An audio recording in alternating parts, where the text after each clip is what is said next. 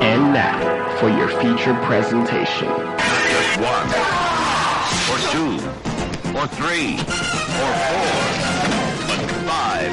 Force 5.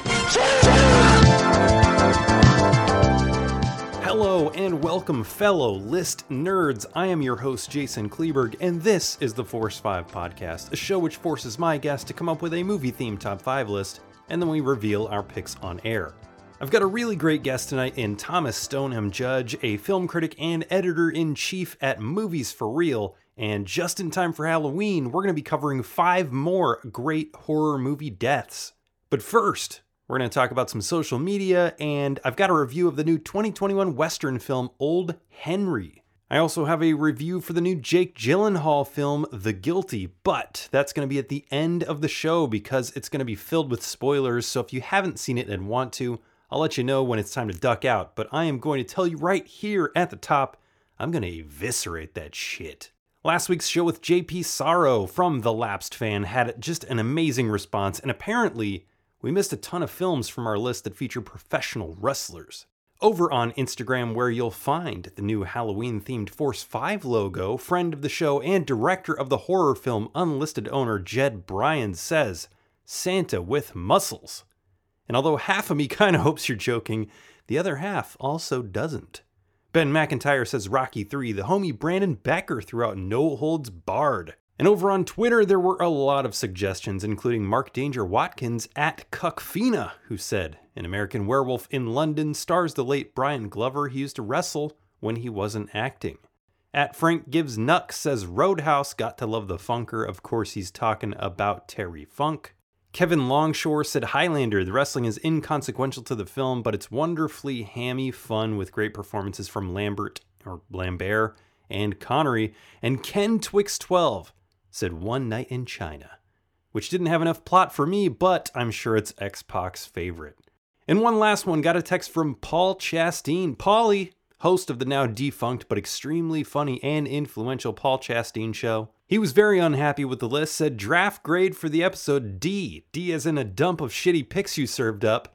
And when I asked him what was missing that got him so hot, he said Princess Bride. Unbelievable it didn't make either one of your top 5s. You might as well have taken a deuce on the Giant's Grave with an honorable mention. Also should have had Hogan in there for Rocky 3 and not the fucking Gremlins. Thanks for the input, Paulie. Love ya as always. Let's talk about 2021's Old Henry. Why'd you settle here? Up at dawn, working the crops, rain or shine. You'll discover there's worse arrangements. Paul's a good man, Wyatt. I ain't him. Stop fretting about it. You know I saw what's in the back of that closet. I've done things I wish I could take back. I best go look for the rider.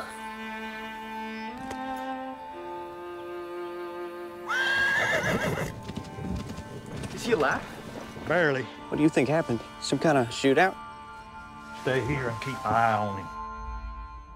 In the Wild West, an old farmhand named Henry lives a quiet life with his son Wyatt.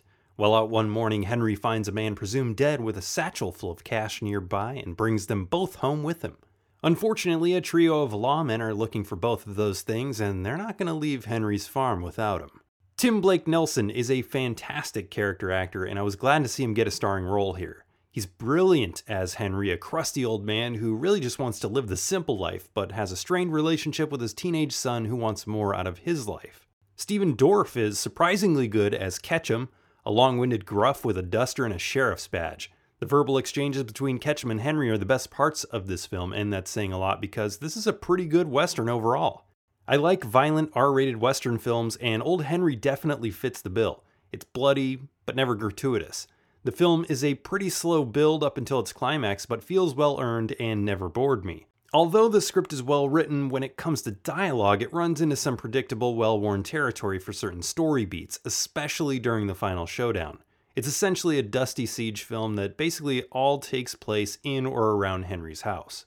I'm not sure if it was the editor or if the film played out as written, but there were some strange choices that I feel held Old Henry back from being a great Western. The mysterious man who's recovering in their house has some flashbacks to his past that give us glimpses into his relationship with Henry, but they're totally unnecessary and, along with the newspaper clippings shown on the ground, actively take away from a reveal at the end of the film. I feel like I've been saying this a lot in my reviews lately, but it really feels like filmmakers just have no respect or confidence in their audience. And although Old Henry's was not as egregious as The Guilty, it felt a little cheap. Old Henry is a strong Western that fans of the genre are sure to like.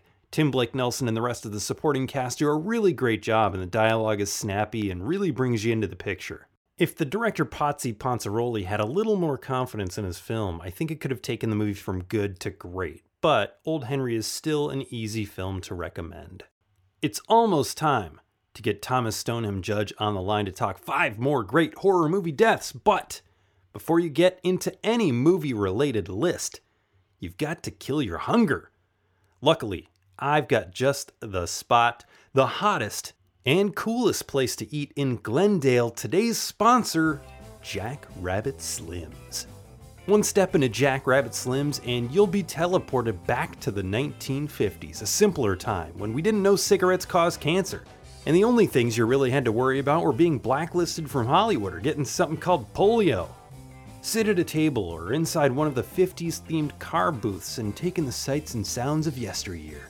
Who knows, your waiter might be JFK, Buddy Holly, or yes, even Marilyn Monroe herself. And if you come on Tuesday, bring your dancing shoes and join the twist contest. Win or lose, you're going home feeling like a winner. Head in and tell Richard Nixon that the Force 5 sent you for $1 off of Jack Rabbit Slim's famous $5 shakes. I guess that would make it a $4 shake. It might just be milk and ice cream, but it's a pretty fucking good milkshake. Jack Rabbit Slims. No squares allowed.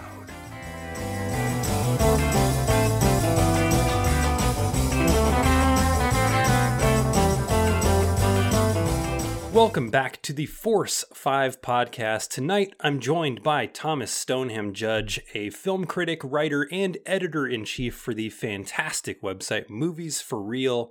How are you, Thomas? I am doing well. How are you today? I'm good. I'm so excited to have you on. You are fresh out of the Toronto International Film Festival. I was hoping you would tell us more about your experience there. How was that for you? Yeah, so it's interesting. I've actually been on kind of this film festival trek since a lot of things have been happening virtually and remotely. I've been able to cover a bunch.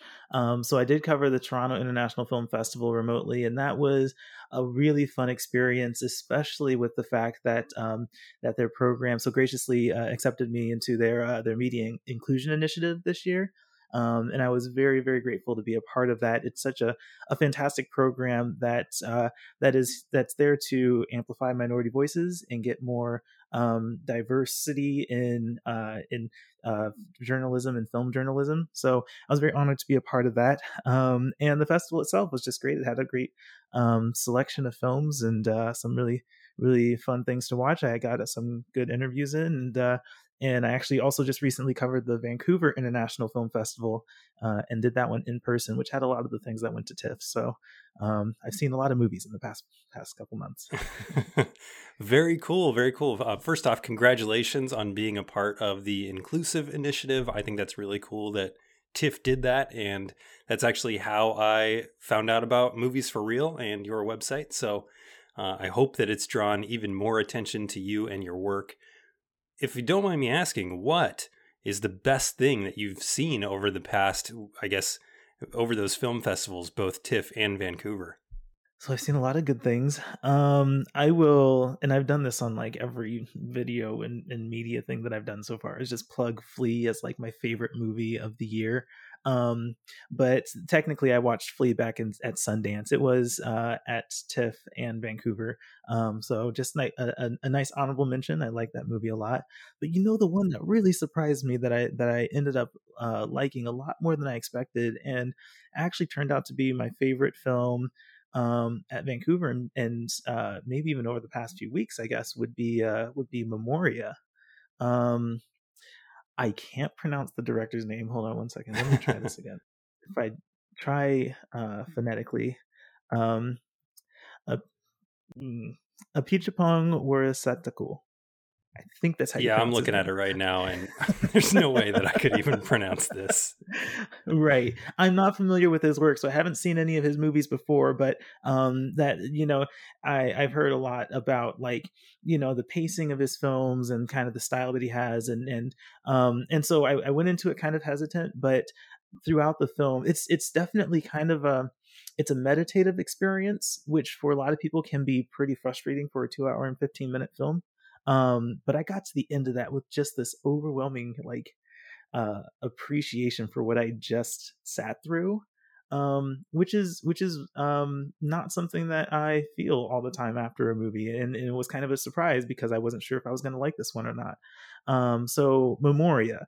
I apologize for using that one as my favorite so far, because the release of that film is a little unique, and might make it difficult for people to see it. So if it does happen to play at a film festival near you, I strongly recommend giving it a try, seeing if it's something you could appreciate.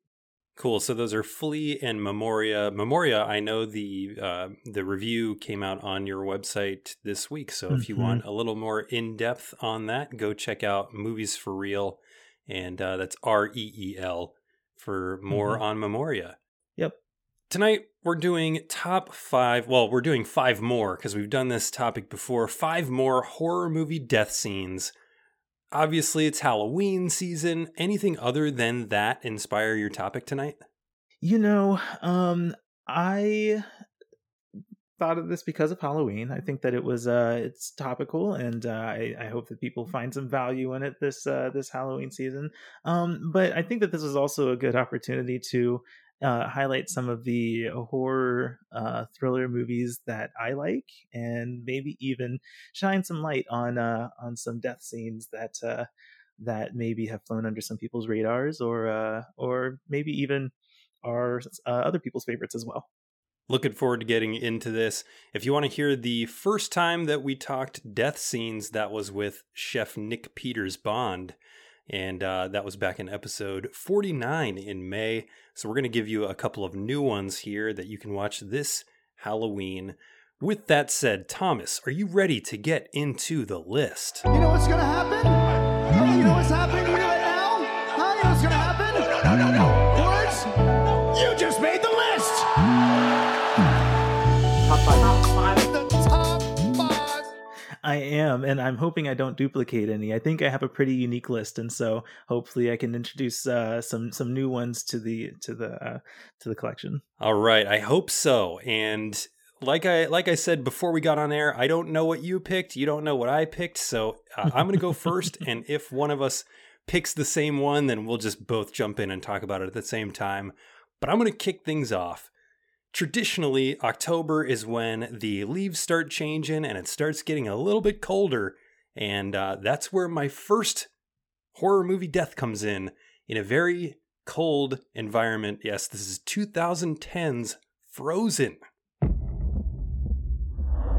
Are you guys sure about this? Yeah, it works all the time. All you have to do is go over there and you say, like... I said that I could pay for all 3 lift tickets, and then I left my credit card at the gas station. Right. Totally have money.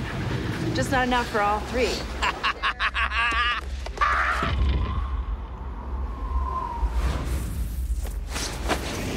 Last run, gotta make it count.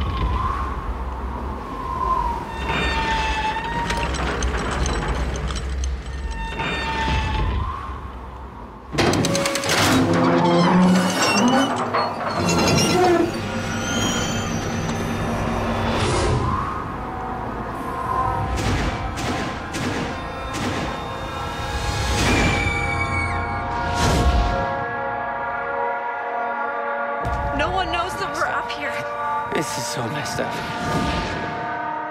Frozen, this is not your Disney Frozen. This is Frozen, directed by Adam Green. It's a horror movie, and it's a contained film in which 3 people are stuck on a ski lift.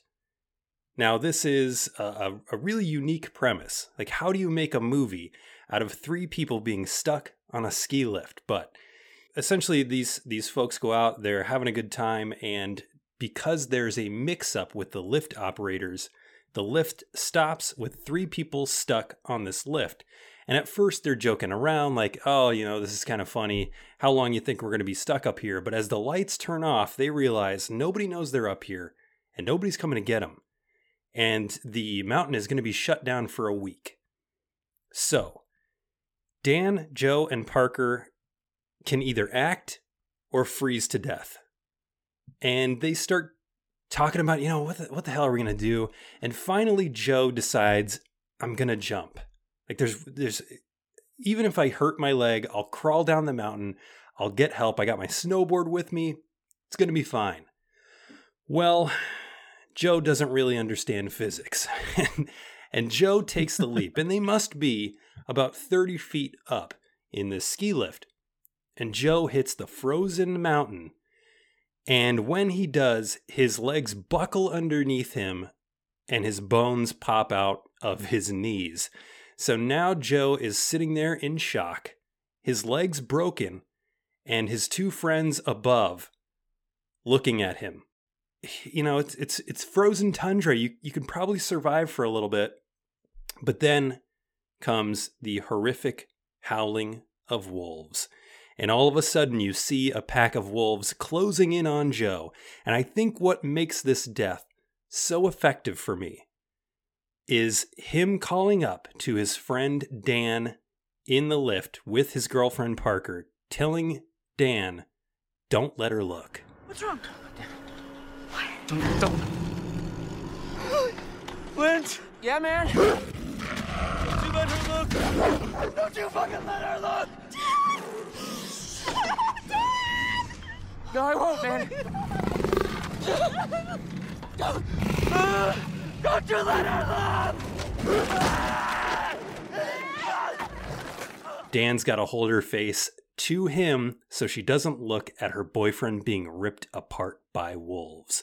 This is an extremely effective death scene from Adam Green, who you've probably seen movies from. He's done the Hatchet series, but this is him getting out of the sweaty swamp and into the complete opposite. And I thought this was a really entertaining movie, but this death scene really knocked it out of the park. Have you seen Frozen before? I have, and I'm actually very happy you chose this one because I as you were describing it, I'm snickering a little bit here because I know where it's going, and this is a fantastic pick for you because it is a very horrific death. I mean, first of all, you did mention like how do you make a movie out of this very thin premise of getting stuck on a ski lift, and I think that this death is kind of a pivotal moment in the movie when the characters are at this like very desperate moment in this desperate time, and even I don't think, well, the snow down there is probably solid. Like I don't think anyone thinks about that. It's just, oh, that's snow. Snow is usually fluffy. I can fall down and like land in powder, right? But I guess it also makes sense that it's that it's frozen and it probably wouldn't be that comfortable to land on. And so when he hits the ice and his legs buckle, there's this moment of like shock, like, oh, that hurt. But then there's also this moment of like, oh yeah, I guess that makes sense. Why did you do that? And it sets it up really well because it doesn't show you that his bones popped out right away. It lets you linger on him just kind of in shock for a moment, which is really effective. Yeah, and I think you also make a good point. The thing that makes this death scene so horrific isn't just, the bones popping out or getting ripped up by wolves, which of course are horrific incidences, but then him calling up, don't let her look. That certainly elevates this to like a very memorable moment in this movie. Agreed. Underrated horror film Frozen. Watch it right before you take your first ski trip of the winter. And I guarantee you're gonna look at those ski lifts in a different way. Thomas, what's your number 5 on 5 more amazing horror movie deaths? I went with a Screen Life film, and I don't know, like I think that this is one that kind of was a sleeper. But it's a Screen Life film, and it has to do with these friends who are on this like Skype call, and things get ominous when as they're talking about the death of a friend of theirs. The movie I'm talking about is Unfriended. You want to take some pictures? Post it. I need another drink.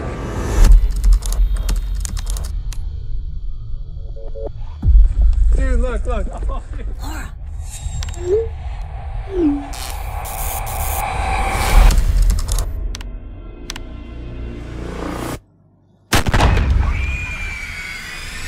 There's a lot of interesting deaths in this movie, but the one that stands out to me, and the one that I think of most vividly, is the one with this character named Ken, who in the film, he's like the next person that's going to die, and so there's a glitch that happens in the computer, and so you can't really see his screen when the death starts. But then there's glitches of him like dying, and it's just this like really horrific scene of like him slamming against the computer, and then the blender is what gets me. His hand is in a blender and it's going, and I cringe every time I think about it. So it's just, I think when it comes to death scenes, I don't need to see the whole death scene, but when you give me like the right glimpses and glimmers at it, especially when something's super horrific, it's a really jarring kind of death. And this guy's hand in this blender and it's going, and it makes me cringe even just thinking about it. So like I said, there is a bunch of interesting and creative deaths in this movie, and shocking ones as well. I think it's a fun film to watch. I'm a fan of Screen Life films, so it's a fun one to watch, but that one death scene is the one that just makes me like shiver a little bit. Have you seen Unfriended yet? I have not, but your description of it makes me excited because I do like Screen Life movies. The most recent one I've seen is Host. Yes. And I really liked that one, but I have not yet gotten around to watching Unfriended, and I know there's also a sequel, so I do need to get on the Unfriended bandwagon here. Yeah, it's fun. If you like Screen Life films, I think this is it's not like groundbreaking in the sense of like how Screen Life has progressed, but it certainly is an interesting concept with interesting deaths, and I think the cast of characters here, these like friends, really sell the experience. All right, my number 4 is probably my most it's definitely my most bloody pick, and this is from 2007's Hostel 2. Now, I am not normally I guess they would call this genre torture porn, and I'm not normally into those movies. And there was kind of a big jump after Saw came out. You had Saw, and then you got Hostel, and then you got all these very similar movies. And Hostel 2 is a sequel, obviously, to Hostel, both directed by Eli Roth. The first one followed 3 males as they encountered this hostel. And the second one follows 3 American female art students. And they're in Rome. They are sketching a nude model, and this model convinces them to come on a luxurious spa vacation in Slovakia. They, after some deliberation, they decide to go. And out of the 3 women, one of them, named Lorna, is really the most grounded. She's kind of awkward, very nerdy, a little shy. And I think she's probably the one that a lot of film goers would connect with most. These 3 ladies find themselves at a harvest festival when they get to Slovakia, and they say they're going to stay together, but of course this is a movie, and one of them decides to go off on her own, and she meets a male and agrees to go on a private boat ride with him in this river, which is the most dire mistake she will ever make, and the last mistake she will make, as she is knocked out, and after a little bit of malarkey, she wakes up naked, hanging upside down over what looks like a communal spa. As we're introduced to this scene, she is literally strung up by a rope. She is tied up. She cannot use her arms. She has a gag over her mouth. And we see a woman walk in, strip down naked, and then lay in the spa underneath Lorna. And next to her, she has a scythe. And she proceeds to take the scythe. First, she toys with Lorna, but then she starts swiping at her back and making it rain blood on her. And she swipes like 6 or 7 times, and at some point, this naked woman in the bottom of the spa is just covered in Lorna's blood as Lorna is screaming for her life, and she reaches up and slices open her neck and just like graphically sprays the rest of her blood all over her. It is called The Bloodbath. It is as disturbing as, I mean, Hostel and Hostel 2 both have extremely disturbing deaths, but this one really stuck with me, and I think it was because Lorna was the character that I connected most with in a social setting, and it really affected me. That's Lorna's Bloodbath in Hostel 2. That's interesting. I have not watched the Hostel movies yet. I tend to I tend to be more hesitant about the like you mentioned, the torture porn kind of horror movies. I like to have a little more substance to film. But I mean, these Hostel films are experiences, and that certainly sounds like something to experience. Like a very unique cinematic and horrific experience. Yeah, and I saw this one in the theater with people, and I think that's the way that you need to watch these movies, because they're not nearly as fun if you're watching them by yourself. It's that communal experience of everybody kind of cringing and clinging to each other as this stuff happens that makes it so special. And if you're watching it alone on Netflix, it's definitely not going to have the same experience that makes these films worth it.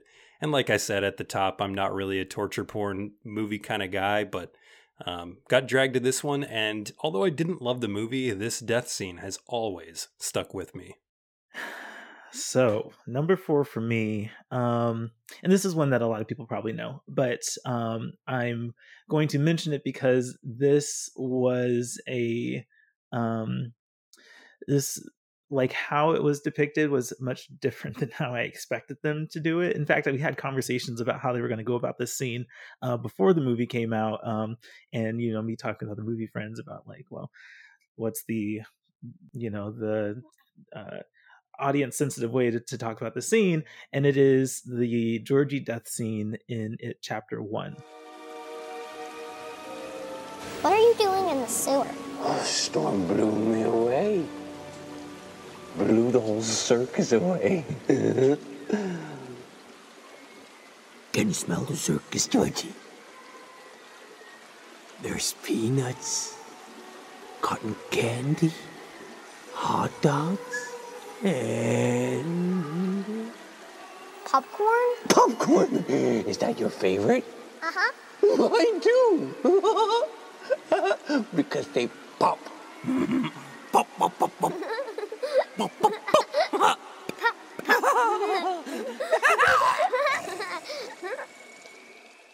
I've seen the 1990s version of it, right? And so I know that Georgie dies, and so we're expecting that. I mean, obviously that's the story here. But it was, going into this, the boat's floating down the river or the street, and while it's raining, and Georgie goes to get it, and he encounters Pennywise.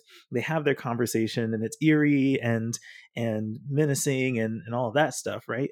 And so when Georgie is reaching into the sewer to grab his boat, I'm thinking, okay, well, here they go. They're about to cut away from what is about to happen.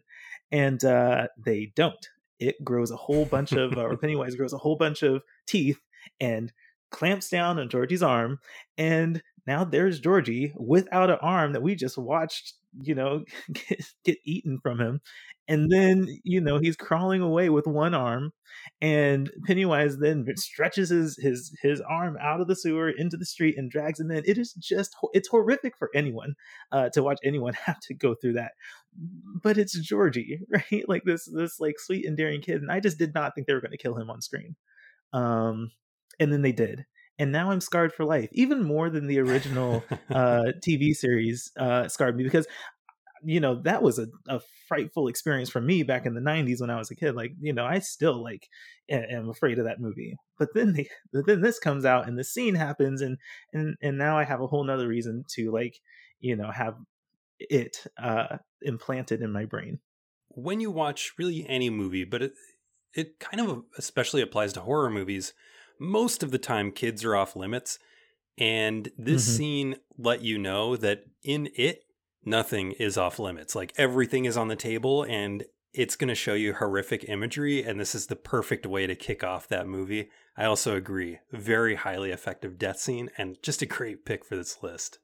Well, yeah, for sure. Like you said, it sets a very eye-opening tone for the rest of the movie and the second part as well. Now, this next one, I'll start with my number 3 by asking you, Thomas, have you seen Cabin in the Woods from 2011? Yes, I have seen Cabin in the Woods. I can't wait to hear which death you pick. All right, listeners. Look, listeners, if you haven't seen Cabin in the Woods yet, pause the podcast or skip ahead 5 minutes, because this is an amazing movie. And I think if you're into horror movies, you owe it to yourself to give Cabin in the Woods a watch. It is just such a great send-up of the Evil Dead style horny kids in the woods trope. And I'm going to have some major spoilers here. So if you haven't seen Cabin in the Woods, like I said, skip ahead 5 minutes or go watch the movie and come back. Cabin in the Woods posits a world in which all the movies that you're used to of these kids coming to a random cabin in the woods, this is a world where a group of lab employees engineer these films essentially so that the world that they're in really isn't the world that they're in. For example, like the people in this lab remotely control the cabin. They add in things like pheromones to make people want to sleep with each other. They toy and tinker in different ways, and it goes so far as to show people like betting on what kind of monster is going to come into the scene. It's a really, really fun premise for a movie, and it's so well executed. It's one of my favorite horror films of the 2000s. And it's got a great cast. And one of these folks in this movie is somebody that everybody is now familiar with, Chris Hemsworth, who is a fantastic actor. You all probably love him as Thor, but in this movie he plays Kurt, and he is the jock of this film. As every, 80s movie had the jock, he is the jock. He's fantastic in this role. And as things get underway and people in this environment start dying, the remaining survivors realize like they need to get out of these woods. And so they jump into an RV and they try to escape, and they're on their way out, and their attempt is foiled because the tunnel that they needed to get through collapses. Again, it's the lab doing all of this. They trigger the collapse. Now they're stuck. And there's one hope left for an escape. A daring jump on a dirt bike. And of course, Kurt is the guy to do this. This is no problem for Kurt. He's made jumps longer than this. He even says that in the movie.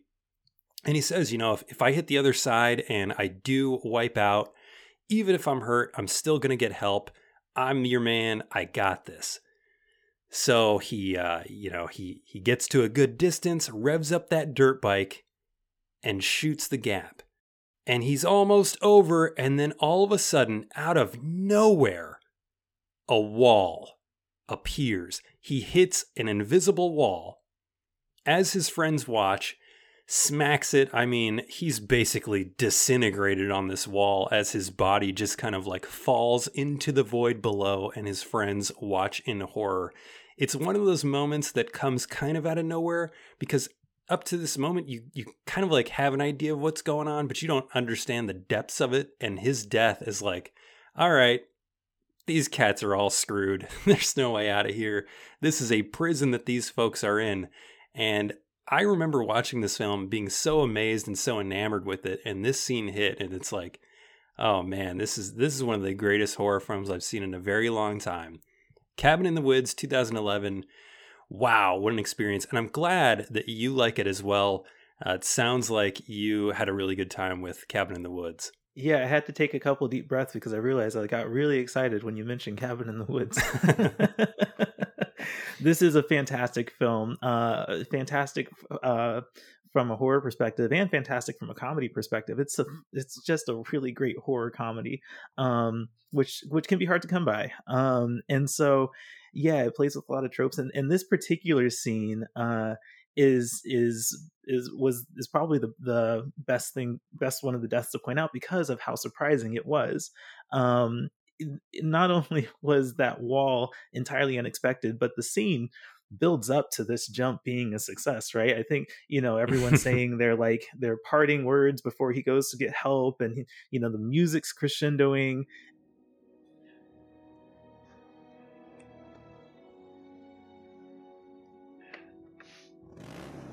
Don't hold back. Never do.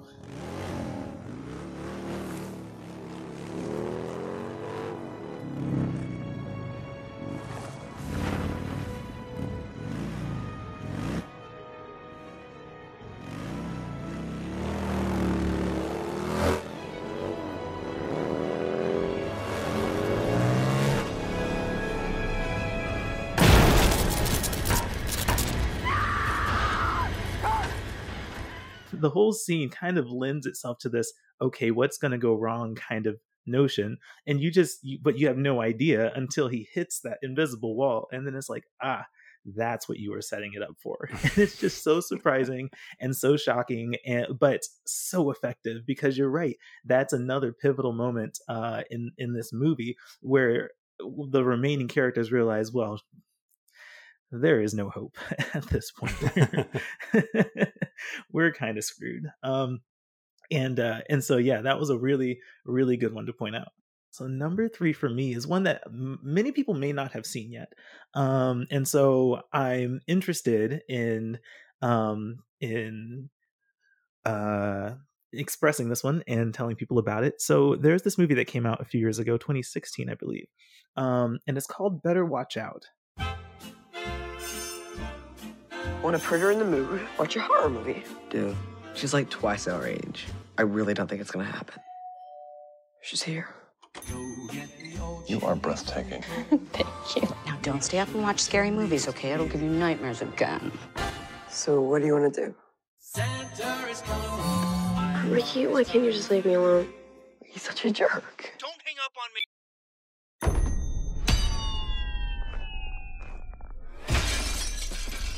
What was that? What the fuck? Oh my God. Get away from the window. There's someone there. Ashley! Are you hiding? Have you seen this?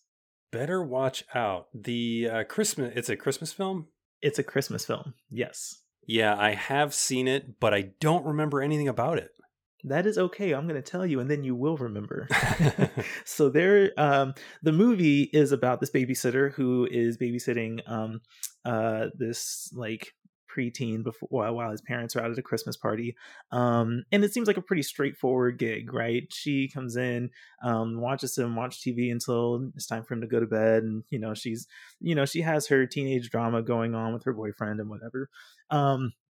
But as it turns out, this kid kind of has a crush on her. And so the movie, for like the first, half of it is about this kid trying to hook up with this girl or to try to woo her. And it's not working. Obviously he's too young, she has other boyfriend drama going on. And so, so that's, kind of the premise here. But what ends up happening is this kid turns out to be a psycho. I'm missing the word for has no emotional connection to anything. Like a sociopath? Sociopath, yes. So he's a sociopath. He's not emotionally connected to anything. Everything he's doing is an act. If he seems like he cares about someone, it's all pretend, right? And so he just has no empathy whatsoever. And so there comes a point where he, his plan has kind of gone awry, and now he has this babysitter and her boyfriend who ends up coming over to make things right with her. He has them both hostage, tied to chairs in the kitchen, and he decides to do an experiment. He drags the boyfriend's chair to underneath the walkway of the second floor. And he sits it there, and this kid's friend is just kind of down there, BSing with the guy while this, sociopath is upstairs doing stuff. And so out of nowhere, while this friend and the boyfriend are BSing, there is a bucket of paint that swings down and barely misses the boyfriend's face. And you're like, no. No, that's not what's happening right now, is it? And that's what they say. They're like, you're not, that's the phrase they say, you're not home aloneing him, are you? And so ultimately, if you kind of get where this is going, he does finally swing the paint bucket at the right way and with the right velocity to smash this boyfriend in the face. And you don't see the smash happen, but the remnants of this death is so horrific. With the mix of blood and yellow paint on the floor, and the boyfriend who obviously dies from this impact, as you might expect. It's just like the level of sociopathicness you have to be to envision killing someone like this is insane, and that kind of also sets this new tone in this movie for how crazy this kid can get. Now that you started talking about it, when you said they were both tied up and the friend was there, I was like, oh my gosh, now I remember it. And I knew it was going to be that paint can scene. And I'm going to have to go back on YouTube and watch this scene because, I remember it being pretty horrifying. It is. It really is. And again, this is one of those things where I don't need to see like the whole thing happen. But the like how it builds up to it and then the aftermath, and when the babysitter who finally gets free from the chair rushes over at the very last minute to stop it, but it's too late. Like all of that, the culmination of all of that is just this like, cringeworthy kind of what the fuck is wrong with this kid? Oh my gosh, yes. I got to go back and check that out. Mm-hmm. Okay, number two for me. Have you seen Invisible Man from 2020? Yes, that was actually one of the last movies I watched before the shutdown happened. Yep, same for me. As the attorney representing Adrian's trust, I'm required to read a prepared statement. Cecilia, although our relationship was far from perfect, I thought that you would talk to me rather than run away. Are you okay? Open the door! What happened to him? He cut his wrist. Per his final wishes, you're getting $5 million. Contingent, of course, on the fine print. He can't be ruled to be mentally incompetent. It just doesn't make any sense. What? Adrian wouldn't kill himself. Listen, you're getting your freedom back, okay? Don't let him haunt you. Hello? I know a lot of people really love this movie, and overall, I think I was on mostly the opposite spectrum. Like, I thought it was really, really, really good in the first half in its depiction of spousal trauma, and personally, I thought it kind of fell apart in the second half, but the inciting incident for that second half is an absolutely fantastic kill. So just to set up Invisible Man, this remake has Elizabeth Moss in it. She plays somebody named Cecilia, who in the very beginning of the movie, she escapes from her very rich, but also very violent and controlling husband, who then seemingly commits suicide a few weeks after she's left him. And she believes that her ex-husband, or her current husband, I guess, faked his death and used his optics expertise to become invisible in order to torment her. And of course, nobody believes her.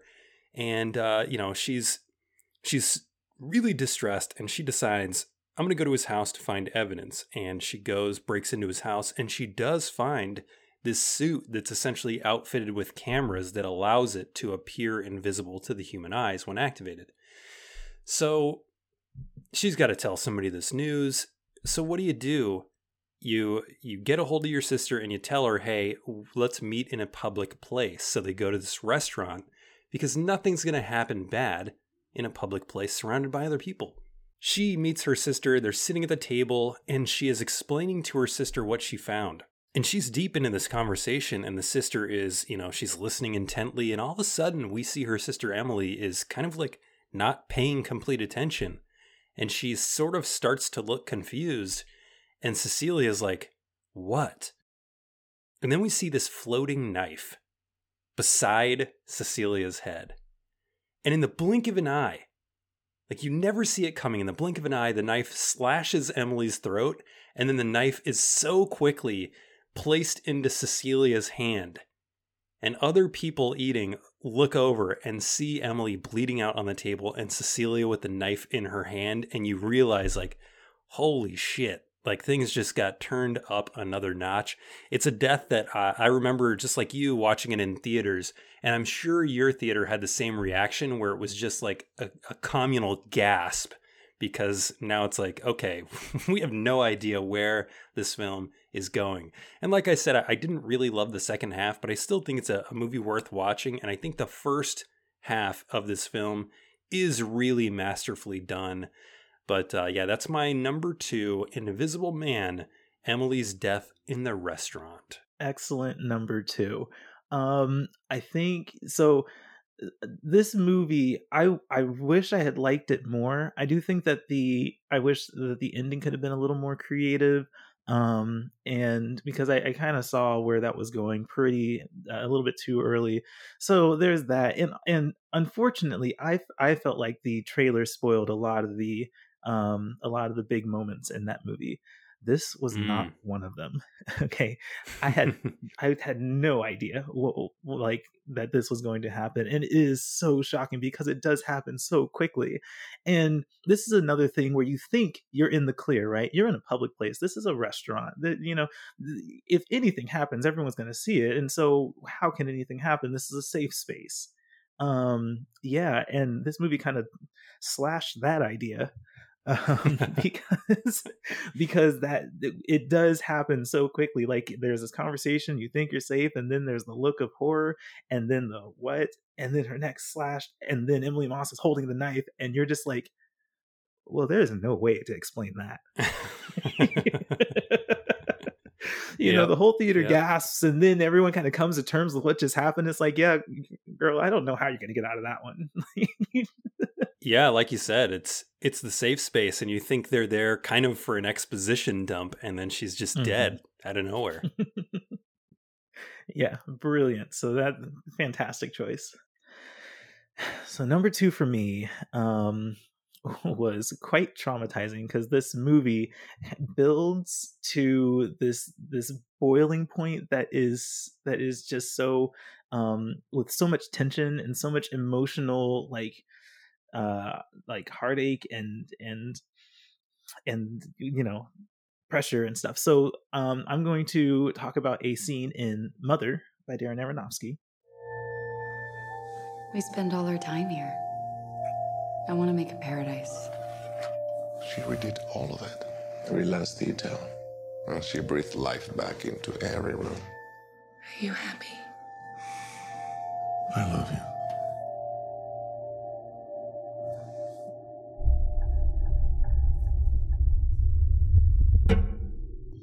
Please, come in.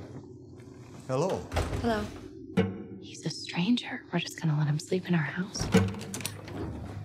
Hello. Hello. Did you know he had a wife?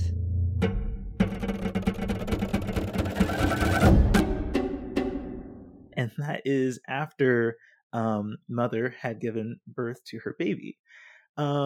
So kind of setting up this movie, there's a lot going on in this film. I don't even know if I can explain it all, but essentially the framework is that there is this couple who live in this house, and events begin to happen in this house that escalate to bigger events and more people and more damage happening to this house, and more just like more chaos happening, and it grows to this level of insane like unreal chaos happening within this house.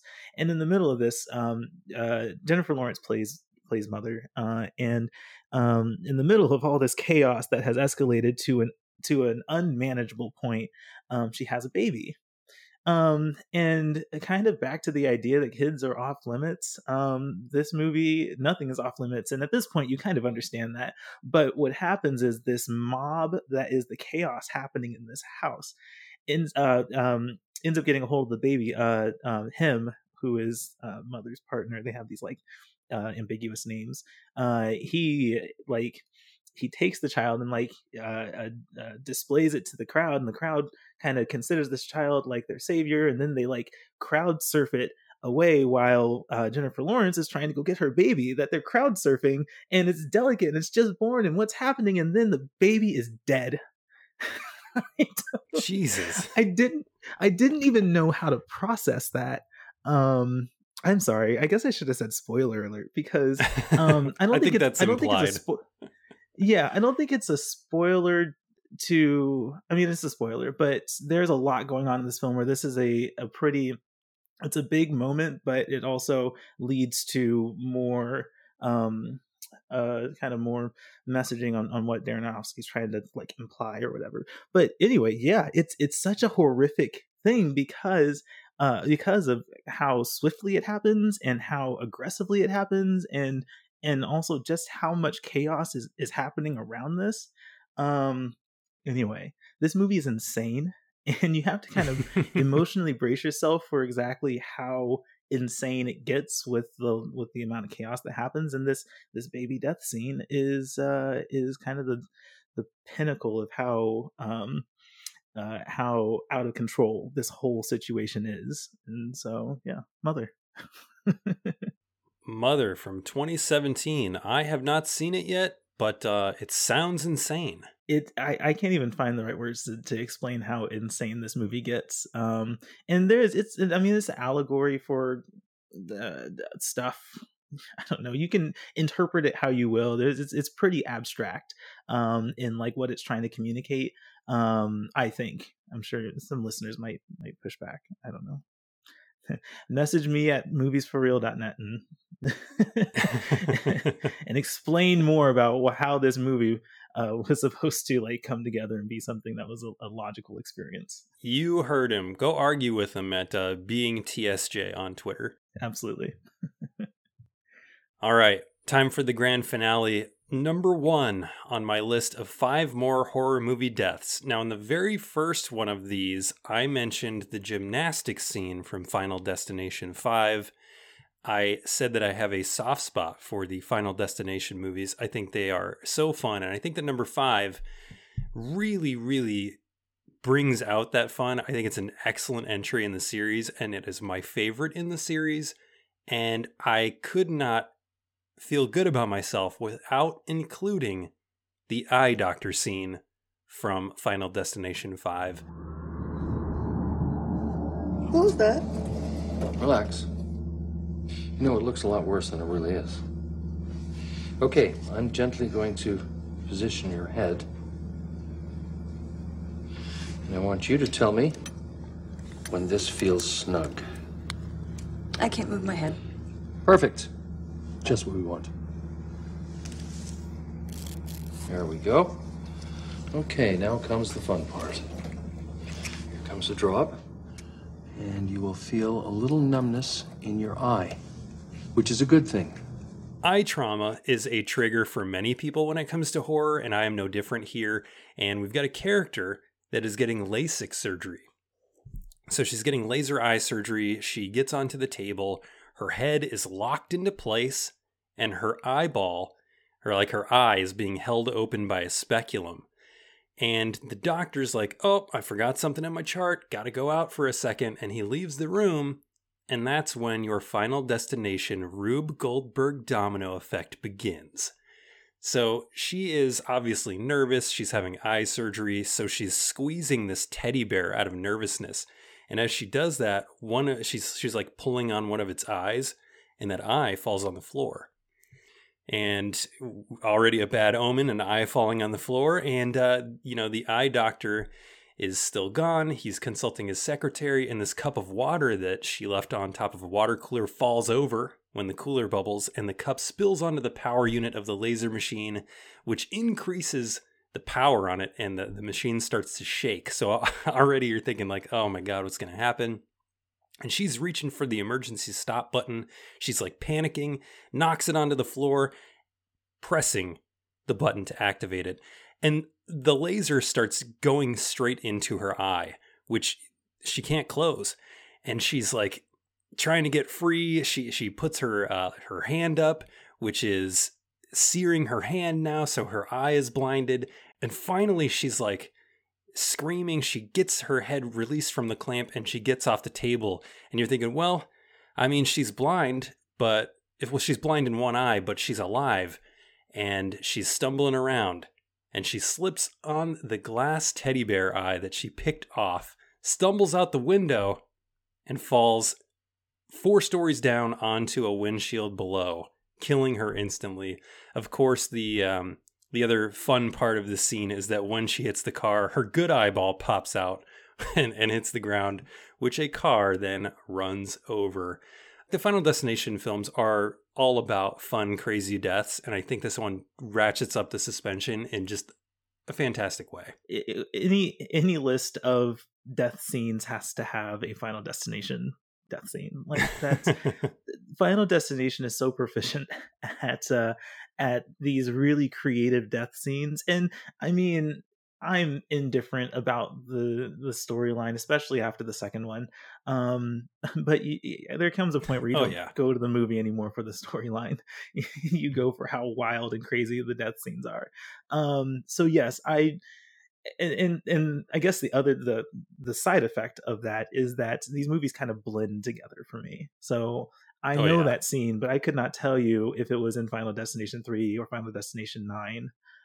I don't know which Final Destination they're on anymore, but you know, there's a lot of these scenes and they kind of blend together. But I do remember this scene, and eye trauma. Like you don't like to think about that. There's a squeamishness that happens with me on that. So my number one, and maybe this was said on this show before, I can obviously pick any other Final Destination scene, but the one that has always stood out to me, and the one that actually has like traumatized me enough to change my behavior, was the opening death scenes of Final Destination 2 with the log truck. Has anyone talked about that on here yet?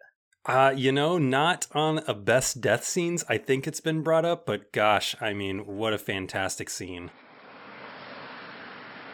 What's going on here? There's gonna be a huge pileup. I saw it. There were bodies everywhere. There were logs. I saw it. It just happened. Miss, I'd like you to please step out of the vehicle.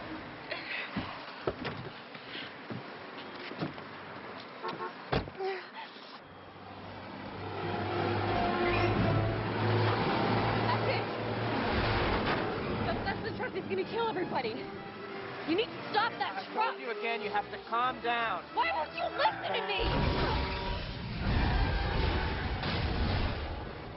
Fantastic scene in the sense that I will never drive behind a log truck ever again. I don't I see them down the road. I get in the next lane. I pass them very quickly. Because I will not be behind that truck when that log rolls off, which at some point it's inevitably going to do because Final Destination told me, and I'm just not about to be a part of that. Like that, it's literally something that has changed my behavior. Like with driving, I don't drive behind log trucks, and I'm usually really good at like parsing out the difference between like, oh, okay, like this happened in a movie and this could actually happen in real life. Like that log truck scene is just one that I have categorized and that could happen in real life. And I don't know like what the odds are of that, but they're strong enough to me after that scene that I'm like, you know what? I'm just going to play it safe and never do that. Good call. Man, I love this scene as well, and it changed my wife's driving habits as well. She will not drive behind log trucks either. So no doubt that there are thousands, if not millions of people who have changed their driving habits thanks to Final Destination 2. So thanks, filmmakers, for making the roads a little bit safer. It's really funny because I've always had this like unreasonable fear of logs falling off of log trucks, but Final Destination 2 came out almost 20 years ago, right? So I'm kind of finally getting over it, and I find this TikTok video with a log through the windshield of a van in a log truck, on the side of the highway, and I'm like, okay, so proof. Final Destination was right that you don't drive behind log trucks. TikTok told me. Somebody didn't watch Final Destination 2. That guy. Exactly. Thomas, amazing list. Thank you so much for coming on. Obviously, we want people to go to Movies for Real. That's movies, FORREEL.net. What else do you want to plug tonight, if anything? Yeah, we talked about film festivals, so I have a bunch of coverage on from my website that is that's covering those reviews, interviews, and various content about the festivals.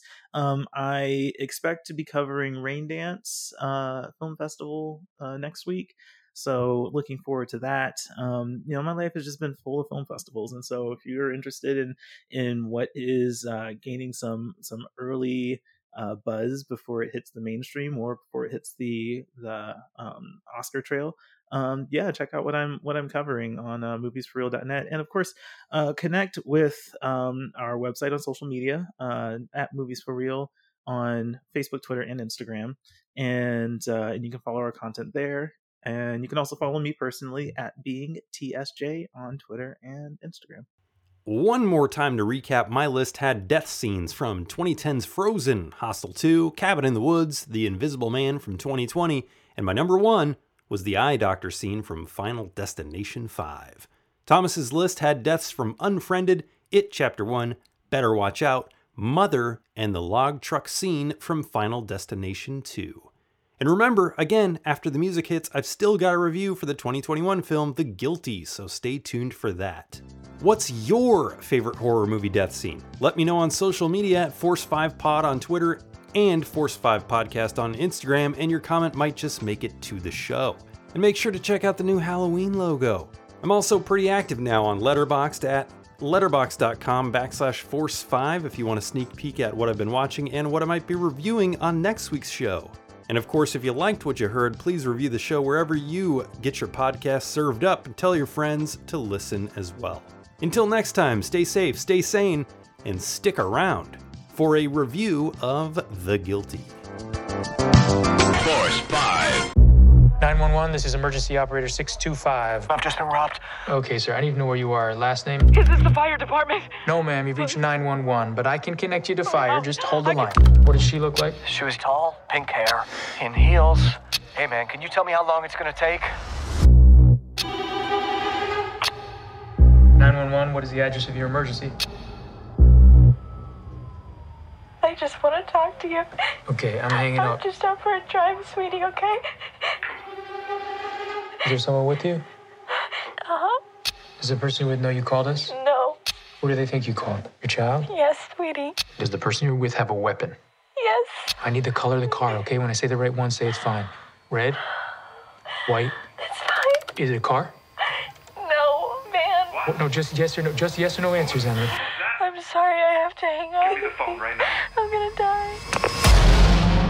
A police officer relegated to 911 duty races against the clock to save a kidnapped woman from the confines of his office by using clues from the phone call and using his outside resources. If you take The Guilty at face value, it's a decent thriller with an unexpected twist or two led by a fantastic lead actor in Jake Gyllenhaal. It was filmed during the pandemic for Netflix and feels claustrophobic as it was shot in a very limited time and it all takes place in one location. Jake Gyllenhaal plays Joe Baylor, an intense police officer with a bad attitude and an empty coffee cup. He lashes out at everyone in the call center, and we quickly learn it's because he doesn't want to be there. He's used to being out on the streets, and he's on phone duty because of punishment. He takes a couple of routine calls, snickering at some of the downtrodden before we get to the heart of our story. A woman calls in, she's been abducted. Joe makes it his personal mission to track her down. Gyllenhaal is one of my favorite working actors, and he definitely gets a chance to shine again as he goes from an inconsiderate dickhead to an inconsiderate dickhead who wants people to do things for him to a blubbering mess. Most of the other characters get minimal screen time, and certain big-name actors are relegated to a sentence or two on the phone, like Ethan Hawke and Paul Dano. Easy work or favors called in by the director Antoine Fuqua, I'm sure. In terms of how the film unfolds, again, if you take the film at face value, it's probably going to be a pretty tense ride for most people with a rewarding and socially relevant ending. We see Baylor working the phones by looking only at what's in front of him and jumping to conclusions, acting without thinking, mirroring his behavior that we can assume landed him in phone jail to begin with. However, here's the rub. This is a remake of The Guilty, a 2018 Dutch film that I've seen, And because I have that context, there are some things about this movie that bugged the shit out of me. The fact that Nick Pizzolatto was given a screenplay credit seems a bit of a stretch, considering it's basically word for word, beat for beat, the same exact film until the last 10 minutes, when everyone involved in this remake decided that the American version needed to be way worse than the original. Like many remakes, they treat The Guilty's new intended audience like idiots, and decided to make the ending fluffier so that we're nice and relieved as the credits roll. In both versions of the film, we know that our main character has done something pretty bad to get put on desk duty because a reporter calls to get his side of the story. Angrily, he hangs up with a line about no comment. We get it. He's in trouble. In the Dutch film, that's all we hear from the reporter. In the American version, we get several calls with the reporter, just in case your dumbass forgot that there was a reporter and that she called him the first time. In the original, we never leave the phone room. In this one, as the police officers pull over a van, we kind of see the police pulling the van over, but the film never even commits to leaving the room. It's only one instance, and it's so absolutely unnecessary, as if the filmmakers were saying, look, this is actually happening. There's stuff going on outside of this room. When it probably would have been just way more effective to have Gyllenhaal listening to the interaction on his headset. Now, those are small examples, but the ending is the most egregious example of making what was once good fucking terrible. In the original film, in order to stop the woman from committing suicide, Asger Holm, the main character in that one, tells her what he's done. He reveals the mystery we've all been wondering about to connect with her and stop her from doing what she's about to do. He killed a man in the line of duty, and he knows that it was wrong. In the original, he admits this out loud in front of his peers as they watch on in icy silence. It's a moment of catharsis and a moment of him telling everybody he's guilty.